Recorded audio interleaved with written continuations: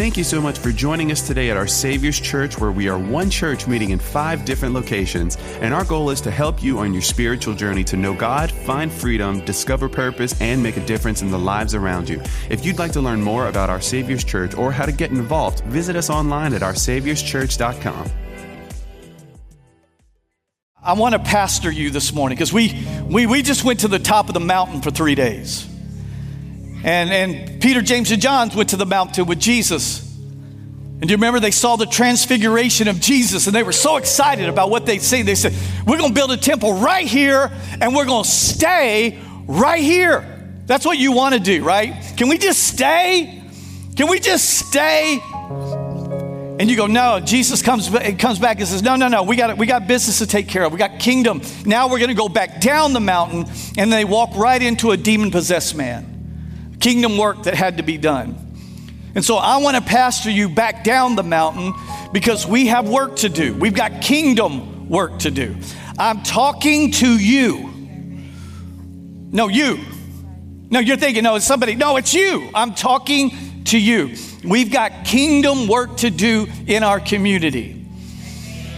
Now, is this my church? Did y'all just go to spiritual renewal? Amen. No, we got kingdom work to do right here. So I wanted to take you, and I'm going to pastor you today. I'm not preaching because I can't do Jimmy Rollins. I can't do Jimmy Rollins.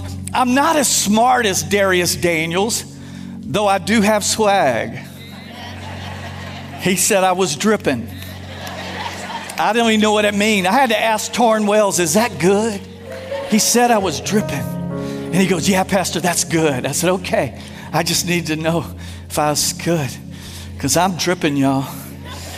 Hey, by the way, that's a man with swag calling out another man that got swag. You know you got swag if a man with swag says you got swag. You know what I'm saying? I mean, some of you around here, if you told me I had swag, I'd look back at you and say, that ain't a compliment. You ain't know what swag is. Wearing your camouflage up in church. No, I'm teasing. If you're wearing your hunting jacket today, we're good with it. We love hunters, don't we? Let's close in prayer right now because I'm getting in trouble right now. Father, forgive me. Let me take you to the book of John, chapter 4. And I want to talk to you about an incredible woman. Listen, girls, I believe in you no matter what I'm going to say in the future. Okay, well, this is a crazy story. In fact, I want to just go ahead and take you there right now. Go to the book of John, chapter 4. It says, now when Jesus learned that the Pharisees had heard that Jesus was making and baptizing more disciples than John, although Jesus himself did not baptize, but only his disciples baptized. And that's important. You realize that Jesus got a ministry. John had a ministry before Jesus, right? He's baptizing, repent, the kingdom is at hand. And now Jesus is getting followers and his ministry is increasing and John is decreasing. And Jesus knew that the Pharisees of the day, who would eventually end up putting him to death, he knew that his time had not come yet. And the Pharisees are hearing about it. And so they're going, whoa, his ministry's outgrowing John's. And by the way, John had no problem with this. John would say, hey, his kingdom has to increase, mine has to decrease. He is the chosen one. He is the Messiah. And so this is happening. So Jesus is going to leave because the Pharisees are hearing about him. And it says he left Judea and departed again for Galilee, and he had passed through Samaria. Remember, if it's in the yellow, you're going to read it with me. Let's try it again. So he departed again for Galilee, and he had to pass through Samaria. Let me help you with just a little bit of geography. Judea's in the south, Galilee is in the north. That'd be like New Iberia up here to Opelousas. And he had to go through Samaria. Well, that's not exactly accurate. He had to go because were 2 main routes from Judea to Samaria.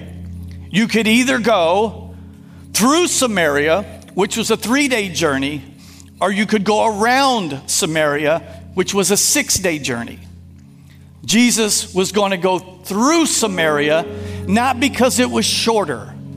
He had to go there because there was some business that he had to take care of, and we're about to read it. So he came to a town of Samaria called Sychar, near the field that Jacob had given to his son Joseph. Jacob's well was there. So Jesus, wearied as he was from his journey, was sitting beside the well, and it was about the 6th hour. Does everybody look right here? Just remember, I love this. The Bible says that he was weary.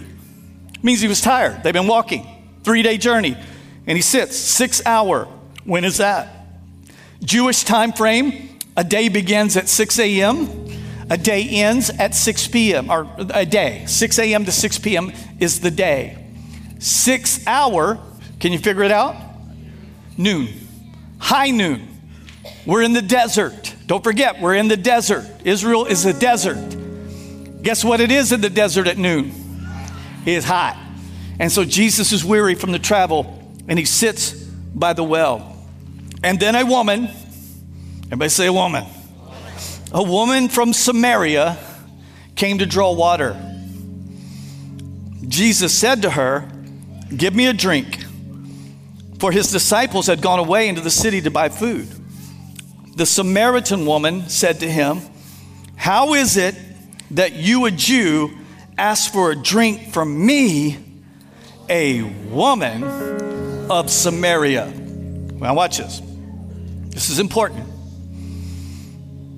Samaritan woman, stay away from me. Samaritan woman. How many of y'all remember that song? That's what's playing on right now. Okay, first of all, let's figure this out. First of all, teachers, rabbis, if you're Jew, you don't talk to women, period, in public. It doesn't matter where she's from. It doesn't matter if she's a Jewish woman. It doesn't matter if it's your mama, it's your wife, or your daughter. Rabbis, teachers of Jewish culture and tradition were forbidden to talk to a woman in public. Only in private would you talk to your wife. You would never speak to her. There were some that even would take it to the next level, because that's what religion does, right? Religion takes it from one level and then it adds another layer, another teaching on top of that makes it even worse. There was actually rabbis during Jesus' time called the bruised rabbis or the bleeding rabbis. And because what they would do is when they see a woman, not only would they not talk to a woman, if they saw a woman coming their way, they would actually close their eyes and not look at them. And so that's how they got the name bruised or bleeding, because they would run into things because they would not even see a woman. But she was not just a woman, she was a Samaritan woman. A Samaritan woman was a half-breed, half-Jew. The Samaritans ended up intermarrying with other ethnicities and began to water down the Jewish bloodline. So the Jews thought they were superior to Samaritans, and they ostracized themselves from them. They wouldn't have any dealings with a Samaritan, wouldn't speak to a Samaritan. Most of the reason why the 3-day journey was because rabbis and teachers would take the 6-day journey instead of taking the 3-day journey because they didn't want to go to the other side of the tracks. Amen. The division between. And so now Jesus had to go there because he wanted to teach us something. And so he goes there and he brings, in fact, here's how you know the division between the Samaritans and Jews. Back in Babylonian days, when Nebuchadnezzar came into Israel and captured the Jews and ransacked the temple, he took the smart, the intelligent, the influential, he took those who were educated, he took those Jews and took them away and didn't take any of the Samaritans. And when they came back in the book of Ezra to try to rebuild the temple, the Samaritans gave an olive branch to the Jews and said, "Hey, we're going to come. We're related. We're going to come and we're going to help you build the temple." And the Jews, because of their own superiority, said to the Samaritans, "No, thank you. We are not going to allow you unclean to build the temple to God." And so Jesus stops and he begins to break down the walls of prejudice. He's showing us something. He's teaching us something. He's at Joseph's well, or Jacob's well, the land given to Joseph, so that when Joseph was in Egypt, when he saw the Exodus coming by the Spirit, gave directions concerning his bones, and that's where his bones are delivered. So he's right in the middle. He's in between Jerusalem, and he's in between where the Samaritans worship. He's at a well talking to a woman of Samaria. Y'all still tracking with me? I'm going to pastor you today. Just stay with me. She asked, "What are you doing talking to me? I'm a woman of Samaria. You're a Jew. This is not normal. What's happening here?" And watch what Jesus says. Jesus answered her, "If you knew the gift of God and who it is that is saying to you, 'Give me a drink,' you would have asked him, and he would have given you living water." And the woman said to him, "Sir, you have nothing to draw water with, and the well is deep. Where do you get this living water?" How many of you figuring out she's not picking up what he's laying down? Sort of like you on most Sunday mornings, right? You ain't always picking up what I'm laying down. She's thinking of physical. He's talking about spiritual. He's using a metaphor, an analogy. If you knew who I was, the living God, you would ask me for a drink and I would give you something you would never, ever, ever have to thirst again. And she says, "Where do you get this living water?" Oh, I like this girl. She's a little sassy. She probably's from Opelousas. If we watch this, she goes, I can see her cocking her head just a little bit. "Are you greater than our father Jacob?" In other words, who you think you are?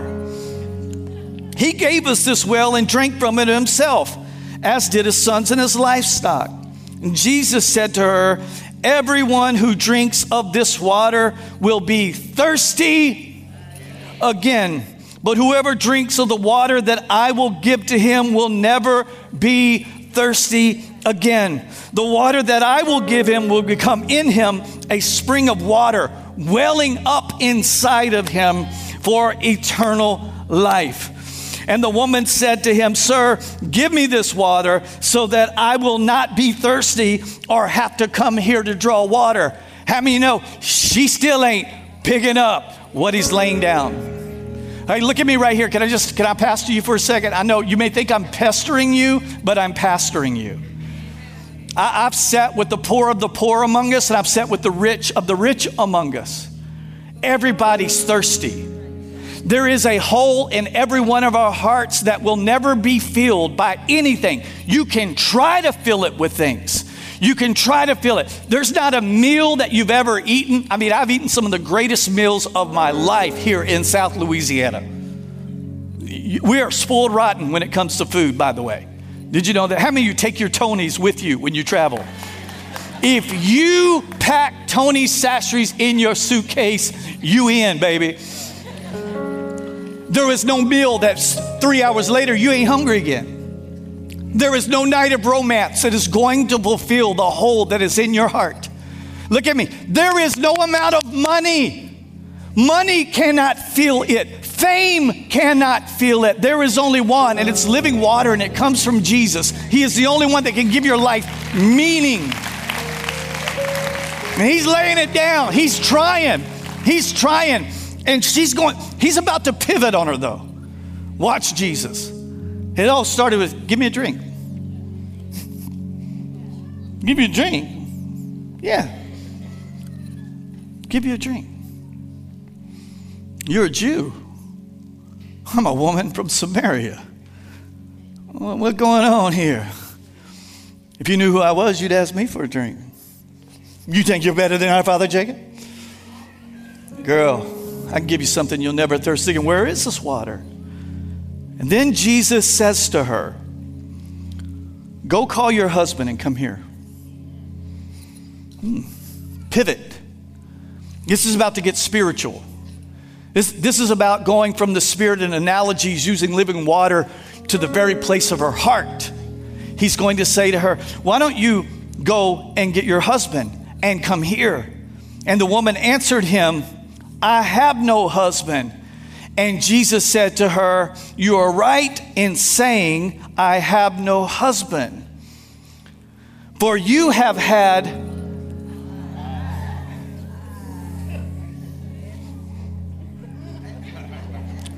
5 husbands, and the one you now have is not your husband. What you have said is true. And let me help you right here, because the New Testament talks about this very thing that just happened. And he said us believers who have the Holy Spirit living inside of us, he said that the Holy Spirit has gifts for us as believers. He lists 12 of the gifts. He lists them. Gift of faith, which is where you have supernatural faith to believe something. God said it, I believe it, we're going to see it happen. You have faith. He said there's another one. Miracles, healing. That God would actually use us, you, me and you, to pray for somebody and they would be healed. Gifts of the Spirit. There's also one called discerning of spirits, where you could walk into a room, meet somebody and go, they got a foul spirit. Something's not right with that person. Have you ever done that? Girls are way more sensitive with this. Heidi can walk into a room and go, see that woman right there? She got something on her. You stay away from her. Yes, ma'am. I was going to say something funny, but I'm editing in my head because I love Jesus and my wife. And if she hears this, she'll be mad at me. So one of them is a word of knowledge. This is a word of knowledge.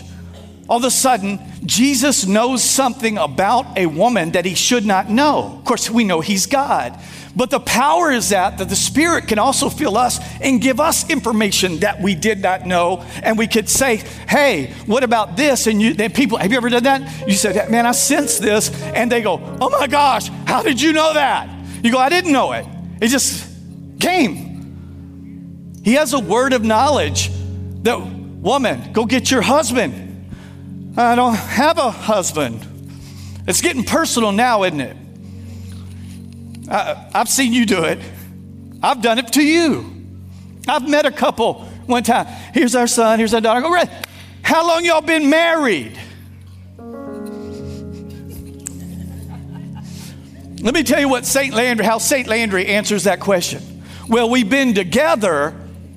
When you hear we've been together, that means they're not married. Hey, let me help you. Can I pastor you for a second? Being together is not the same as being married. Let me say it again. Being together is not the same as being married. Being married means you stand with the other and you make a covenant with God. Not even each other. God, then each other, that you would be faithful to one another through rich, poor, sickness, health, till death do us part. And then the pastor lays hands on you and says, bless this in the name of Jesus. And all the families go, let's go get some cake.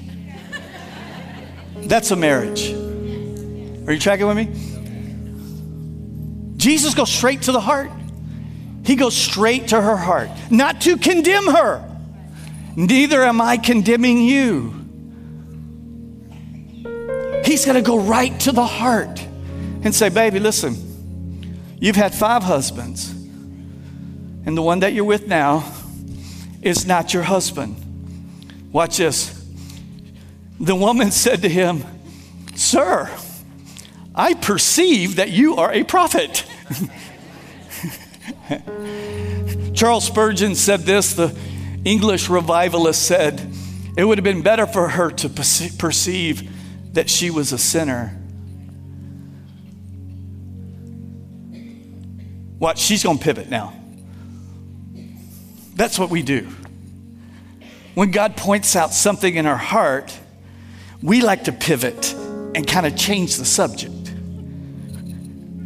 Right?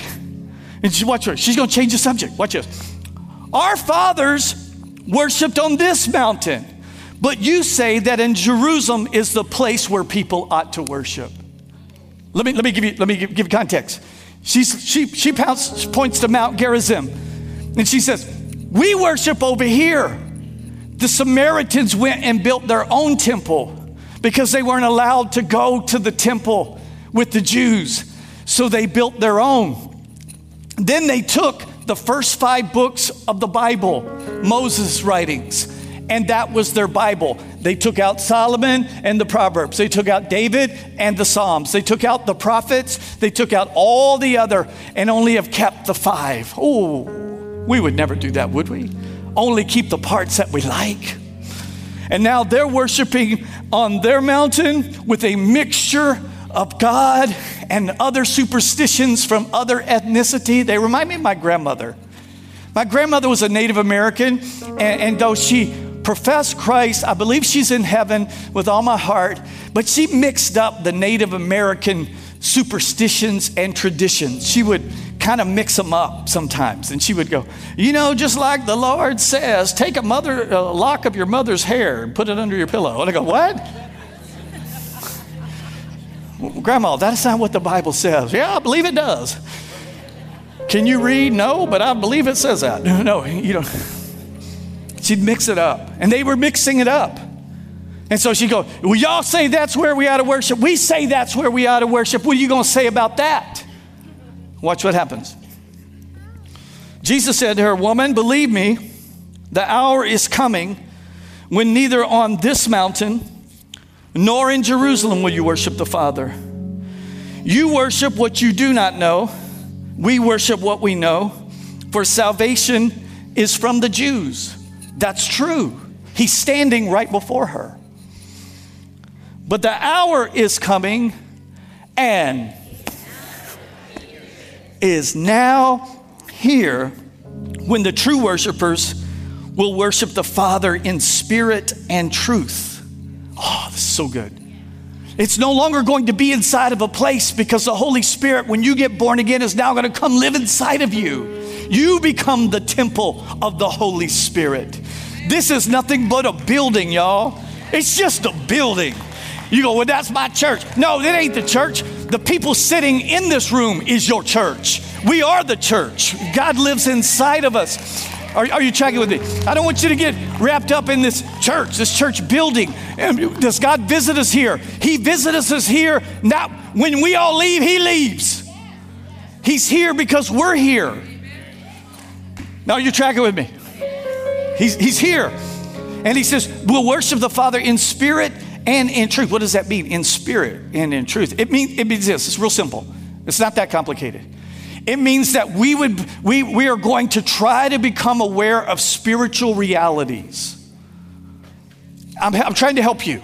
I don't think you realized, maybe you did, the spiritual reality of spiritual renewal.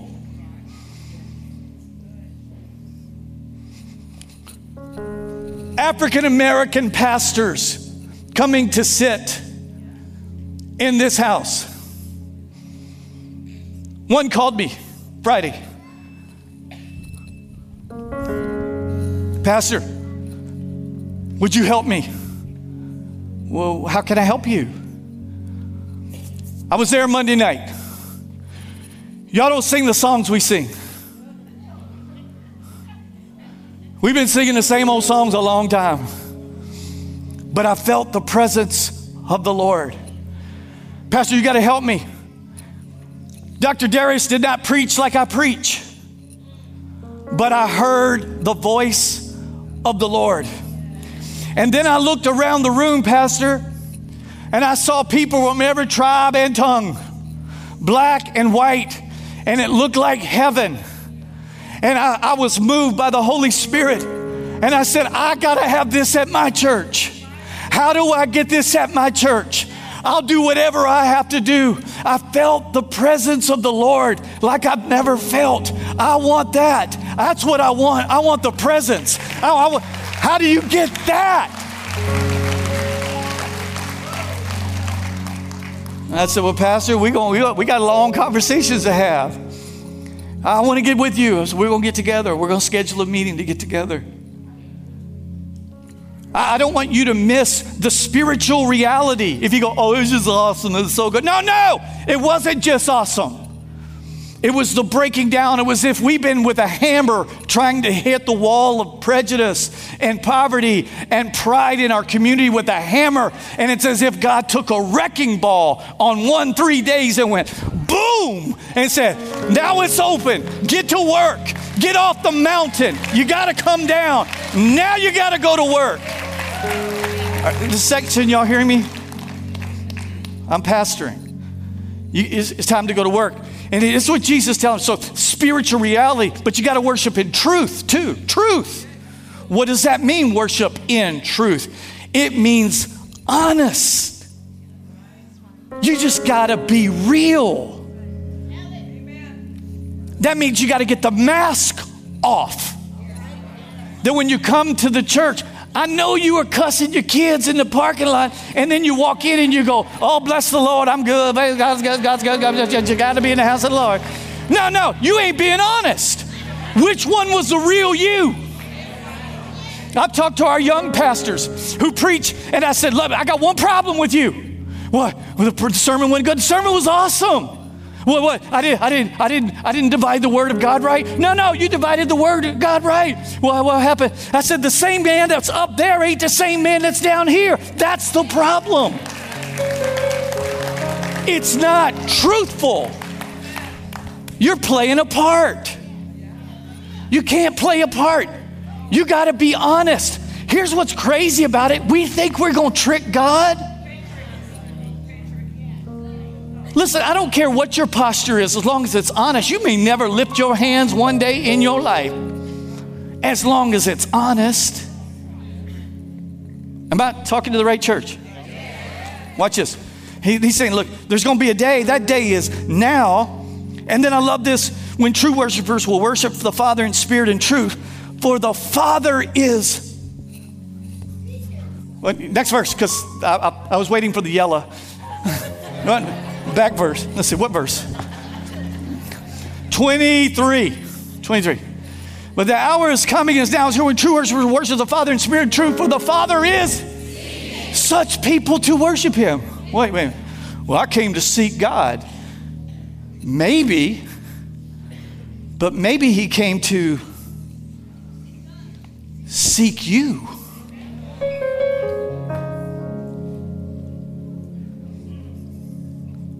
Oh, let me talk to the men for a second, because I'm about to pick on the women here in a moment. We're so full of pride, men. Why?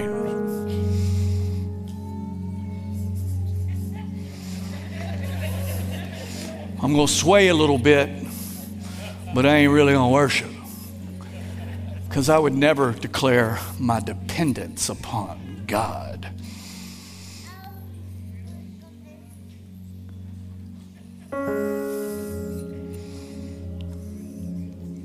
I've challenged our men, just as men.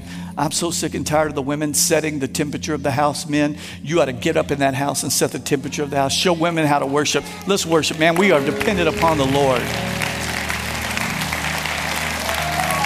And the women will follow. Watch this. It means not made up worship, not made up, not made up emotion. Not made up emotion or pretense. You are the temple of the Holy Spirit. And watch this. And then the woman said to him, I know the Messiah is coming. They believed in a Messiah coming too, just like the Jews did. The woman said to him, I know the Messiah is coming. He who is called the Christ. When he comes, he will tell us all things. And Jesus says to her, I am speaking to you. I who speak to you. And Jesus goes to the other side of the tracks to a woman, a Samaritan woman who has been divorced 5 times and now is shacking up with her boyfriend for Jesus to stop by to drop a major theological bomb on her.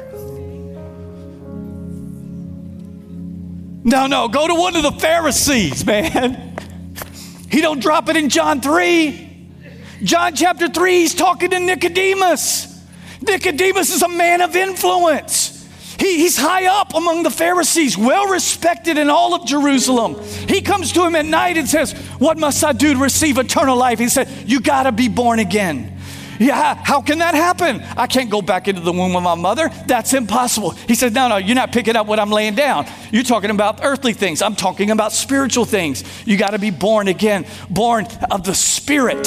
The wind blows where it wishes. You don't see it. That's the only way you'll ever see and enter the kingdom of God. He didn't drop the eternal bomb on her, on him. He goes to a woman, a Samaritan woman, to say, who's been married? And the one she's living with now is, well, we've been together. Then Jesus, just then his disciples came back. They marveled that he was talking with a woman.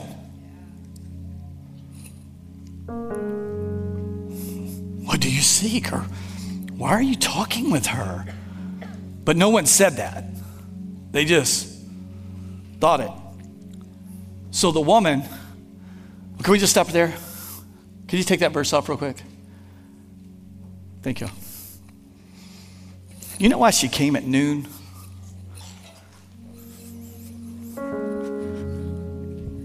Because all the women of the village came at 6, 7. Men can cut other men down. We can ostracize other men. We're just not as good at it as you women are. You girls don't even have to say anything. Oh, y'all can slice and dice. All that nonverbal conversation that y'all can have. Girls, you girls are good. Oh, Heidi can roll her eyes. I can't even roll my eyes like she can roll her eyes. She can do like a slot machine.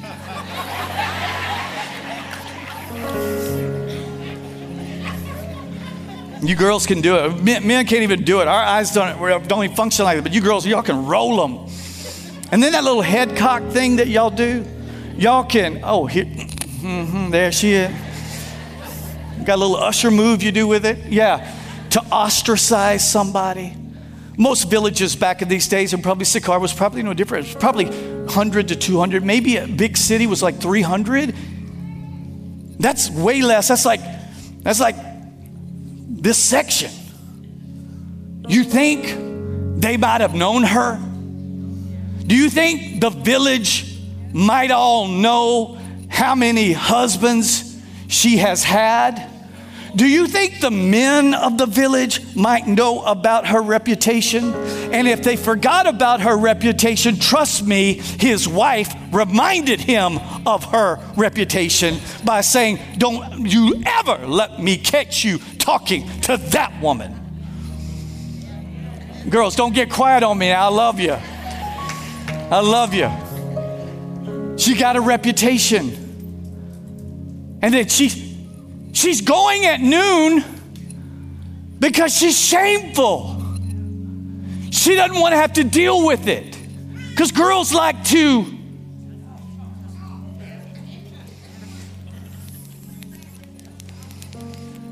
If she went at 6,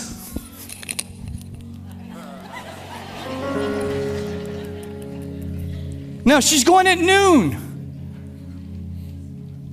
She don't want to deal with all that. She already knows. Jesus is not coming to condemn her by saying, the truth is, you've had 5 and the one you're with is now not. Watch her response. Watch this. They marveled he was talking to the woman. So the woman left her water jar, and went away into the town and said to the people, come, y'all gotta come, y'all gotta come. You got to come see a man who told me all that I ever did. Can this be the Christ? Okay, no, y'all are checking with me. Okay, what happened between, woman, you've been married 5 times and the one you're living with now is not your husband, to come and see? Something had to happen in between there. You can't just point out to me all my sin and then me go tell people about my sin. She was walking with shame. Now we see there is no shame in her game. No shame anymore. Something happened between, woman, you've had 5 and the one is now not, to that. What happened? Can I just read between the lines? I think she sat there and he said, woman, it's now not yours. The one you're living with is not your husband. Jesus just told in John 3, I didn't come into this world to condemn you. I came into this world to save you. She saw the love that he had. He only brought that up because he loved her and because he wanted to take it from her. He wanted to take the sin from her. He wanted to forgive her. Most theologians believe it was about a half a mile back to the city. So she's got a half a mile. I don't know how long it takes. How long does it take to run a mile? I don't know. 10 minutes? So she's running. She's running. I think something's happening in between the jar, dropping the jar and getting to the city. I think she's going, he loves me. He loves me. He loves me. He loves me. He's forgiving me. God has forgiven me. Oh my gosh, he's forgiven me. Oh my gosh, something's bubbling inside of me. Wait a minute. Hey y'all, come and see. You're never going to believe this. Somebody told me all that I ever did. Unbelievable. See, I don't think it's a testimony. You can invite people to church. I think that's good. Hey, we're having like spiritual noon. I was wondering like if you'd come. It starts at 6:30. It's going to be really good. Right? You can do that.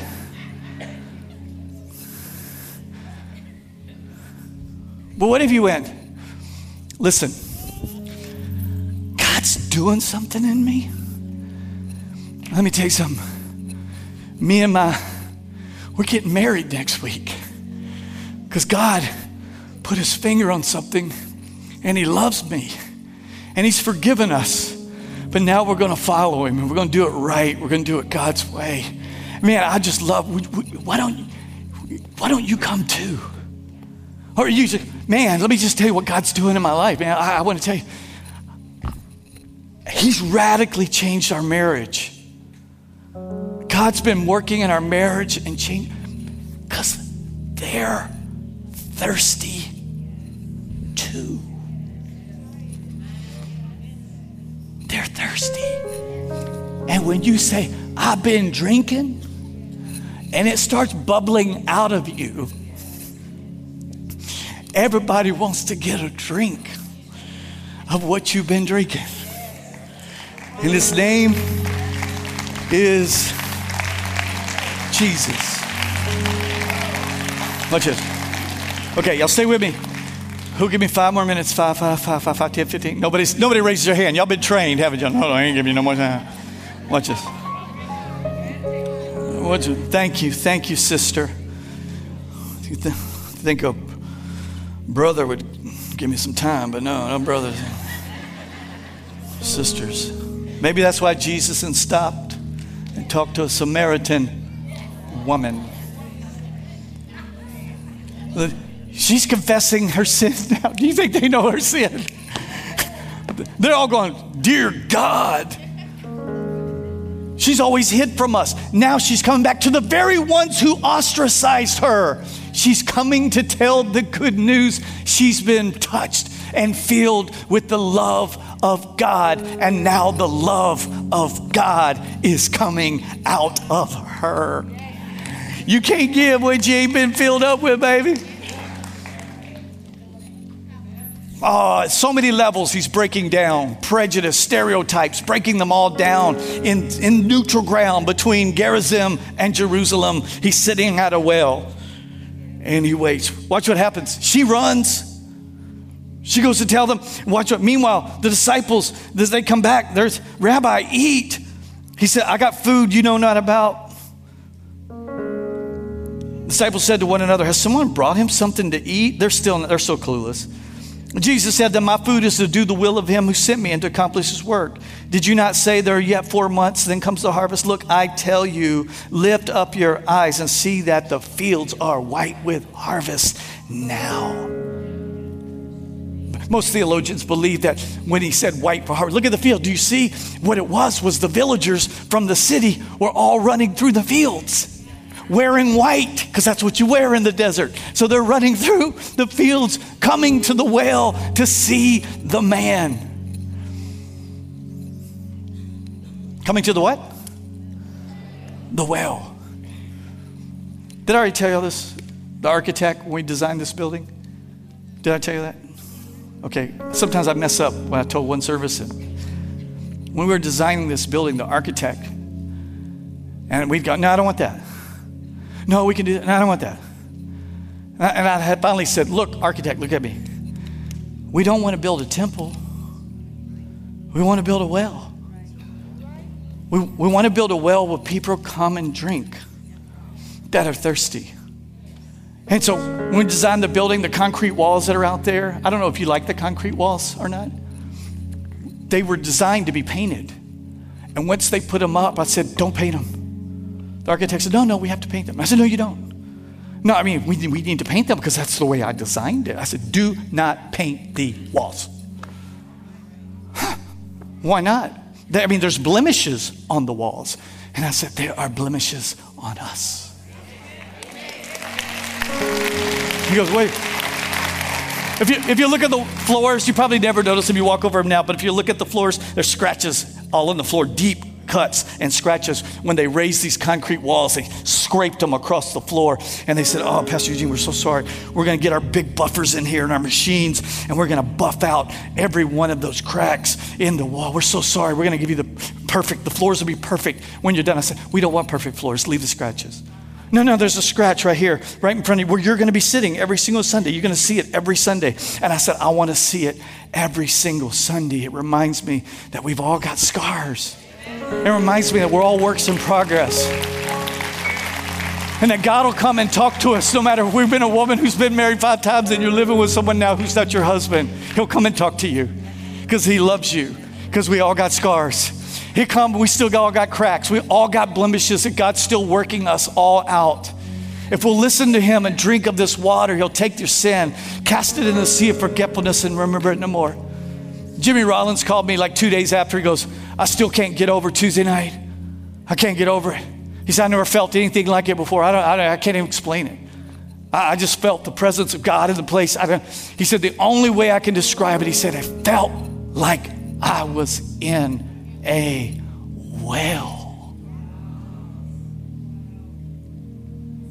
I said, you were, my brother.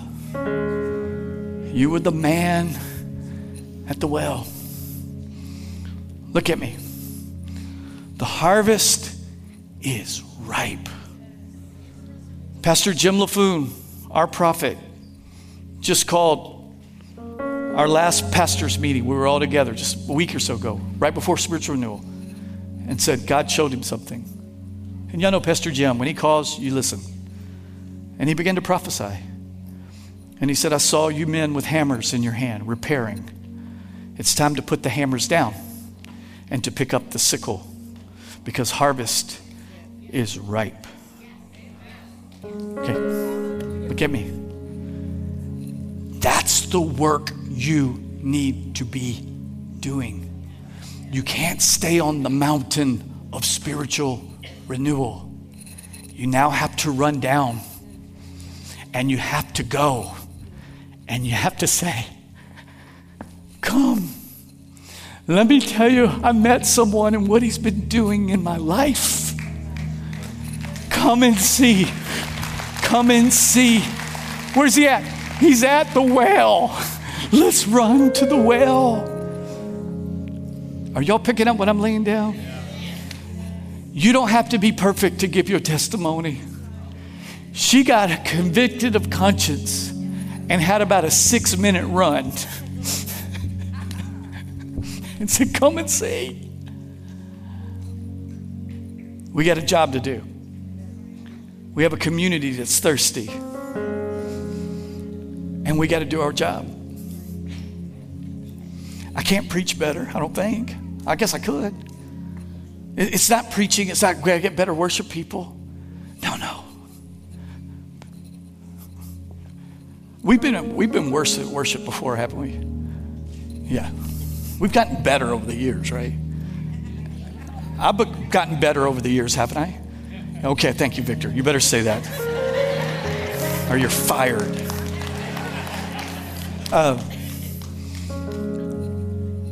This and this didn't grow the church. What grew the church was that the people inside of the church had stuff bubbling up out of them. You made one of our Catholic churches. How do I know that? Because I have an eyewitness. Because I know here at our church we have people, I call them double dippers. They still go to the Catholic church, but they come here. They double dip. And I'm cool with that. I'm like, cool. Double dip, that's great. You're covered, both sides. I mean, you're really going to heaven. And said, one time, one of the parishioners came in and said, Pastor, you made the sermon. I said, what do you mean I made the sermon? He goes, well, our church made the sermon. I said, where were you at? And he named the church, Catholic church. And I said, really? Well, what happened? He said, well, he was saying that church. Y'all know that church. That church is in our community, new church, growing really, really fast. And he said, you know what? They have that we don't have. Enthusiasm. Let me translate. They drank, and it started bubbling up, and it was coming out of them. And wherever they went, they couldn't help but go, just let me tell you what, they would pivot. Hey, how you doing? Give me a drink of water. How's it going? Hey, man, I got to tell you, something happened to me. What happened to you? Let me tell you. And people started coming because they saw the difference in the people. Not the preacher got better. They saw it in you. This is that time to get the sickle. I've been inviting people to church. No. See, that's one way to do it, but then that's sweet. But there's another way when you go, my testimony of what God is doing in my life. I'm just trying to pastor you.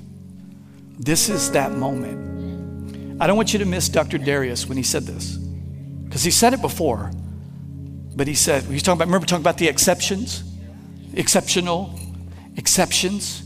Here's an African-American pastor who preaches to primarily an African-American church who wants this. And he said, this is the exception. Do not take this for granted. I want you to lift your eyes up and see that God is doing something and you are a part of it. God is using you to break down stereotypes. Men, women, slave, free, Jew, Gentile, black, white, rich, poor, tearing it down. Jesus is at the well in the middle saying, I'm in the middle here. Come, all of you. There's going to be a day where that mountain or that mountain, we won't be worshiping either one of them. Are you hearing me? This is that day. Holy Spirit, would you come? Fill us fresh and new. May we become, our eyes be open to the spiritual reality in the very day and hour in which we are. This is that moment. So I ask for the anointing of the Lord, the Holy Spirit, to fill us fresh and anew. Would you lift your hands to heaven? Lord, would you fill me fresh and anew today? Fill me, just ask him. Fill me, Lord. Would you fill me, Lord? Fill me fresh and anew today, Lord. that I would use my voice, the testimony of a man or a woman who's been touched by God, forgiven of every sin I've ever done. I used to pop it, smoke it, chase it, drink it. Lord, thank you for forgiving me and wiping that clean. Now it's just part of my testimony. There's no more shame in my game because I've been forgiven by the blood of the Lamb. You've taken all my sin, washed it away, thrown it in the sea of forgetfulness to remember no more. I am the righteousness of Christ. I am holy because of what Jesus has done, not because of my work, but because of his work. I will walk in that knowing that I'm a man or a woman of God, used and ready as a vessel at this very hour. So Father, we lay down our hammers. Tell him, Lord, I'm laying down my hammer and I'm picking up my sickle. I'm going to reach down and pick up your sickle.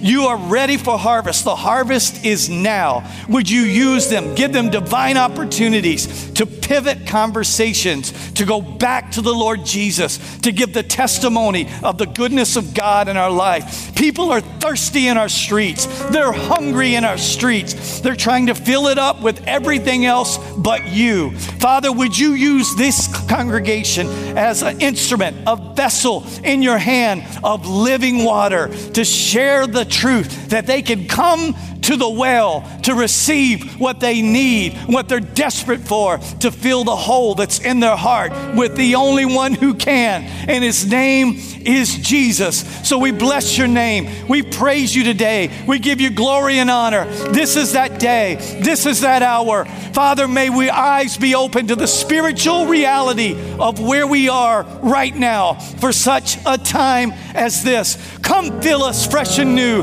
We need power from on high. We need your Holy Spirit. Would you come, Lord Jesus? Would you come? Father, even the ones that we thought we were going to talk to, we shied away from. Will we go now with boldness and confidence, spreading your good word? Thank you, Jesus, for what you're doing and what you're going to do. In Jesus' name we pray. Come on, let's give him all the praise, all the glory, all the honor.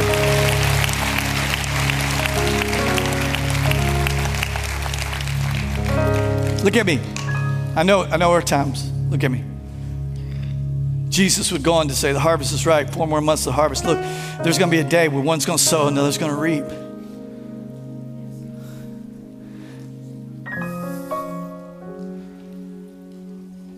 You got to listen real quick. Just give me 2 minutes. Just wait just a second. He said, there's going to be a day you're going to sow and reap. The sower and the reaper will both rejoice together. What does that mean? I got a letter about 2 years into the church. Hey, from a pastor, I'm about to expose you and all your tactics. You are stealing people from other people's churches. Our church was growing really fast. I didn't know who was from where, right? I had no idea. It's like, hi, how are you? What's your name? Hey, my name's Bill. And I didn't ask everybody at the door, are you coming from another church? Because if you are, you can't come. What do you do? And said, I will expose. Well, long story, I met him for lunch. And he's mad. We're sitting across the table. And I said, before you say anything, I'd like to address something. And I just said, sir, you've been working in this field for 20 years, and I just got here. You were toiling ground in the heat of the day and planting seeds and watering seeds in this community with the word of God. I come in the last 2 years and are reaping. What's happening at our church is as much your work. In fact, it's more your work than anything that I've done. You did the hard work. I just came in at harvest time. So please know that what's happening there, God is going to give you the credit for. And one day you're going to get a crown for all that you've done. Because I didn't plant the seeds and I didn't water the seeds and I didn't work the field. You did. You worked the field. I just happened to be coming in. And I hope and pray that I will continue to plow ground and plant more seeds. And then one day somebody's going to come along and is going to reap from that. And I will rejoice with them because that's the kingdom. The sower and the reaper both rejoice together because God is the water and gives the increase. Are y'all tracking with me, church? That's the kingdom of God. So can we tear it all down? There's still some bricks up there. God took a wrecking ball to it, but there's still bricks up there. And we still got cleanup work to do by sharing our testimony with what God is doing. I just want to see it. We're seeing it. So Father, every head bowed, eye closed. If you're here today and you don't know Jesus, your Lord and Savior, he's at the well. He's standing there. He's not condemning you. He doesn't condemn you. He condemns no one. He came on a rescue mission to save you, save me from our sin. He only points that out to the woman because he loves her. He's not mad at her. He's there to forgive her, and he's here to forgive you too. Maybe today he pointed out something by his Holy Spirit to you. You can ask God to forgive you right where you're sitting. In fact, today, if you'd like to be born again, if you'd like to enter into this faith relationship, just like the woman at the well, just like Nicodemus did in chapter 3, I'm going to lead you in a prayer. This prayer won't save you. It's not magic. It's just a cry of your heart, but I'll lead you. Congregation, can we add our voice to theirs? Would you say, Dear Lord Jesus, I believe you're the Son of God. I believe that on the cross, you took my sin and my shame, and you died for it. I believe you faced hell for me so I wouldn't have to go, and that you rose from the dead to give me a place in heaven, purpose on earth, and a relationship with the Father. So I praise you today, and I'll follow you in Jesus' name. Amen. Let's give God all the praise, all the glory.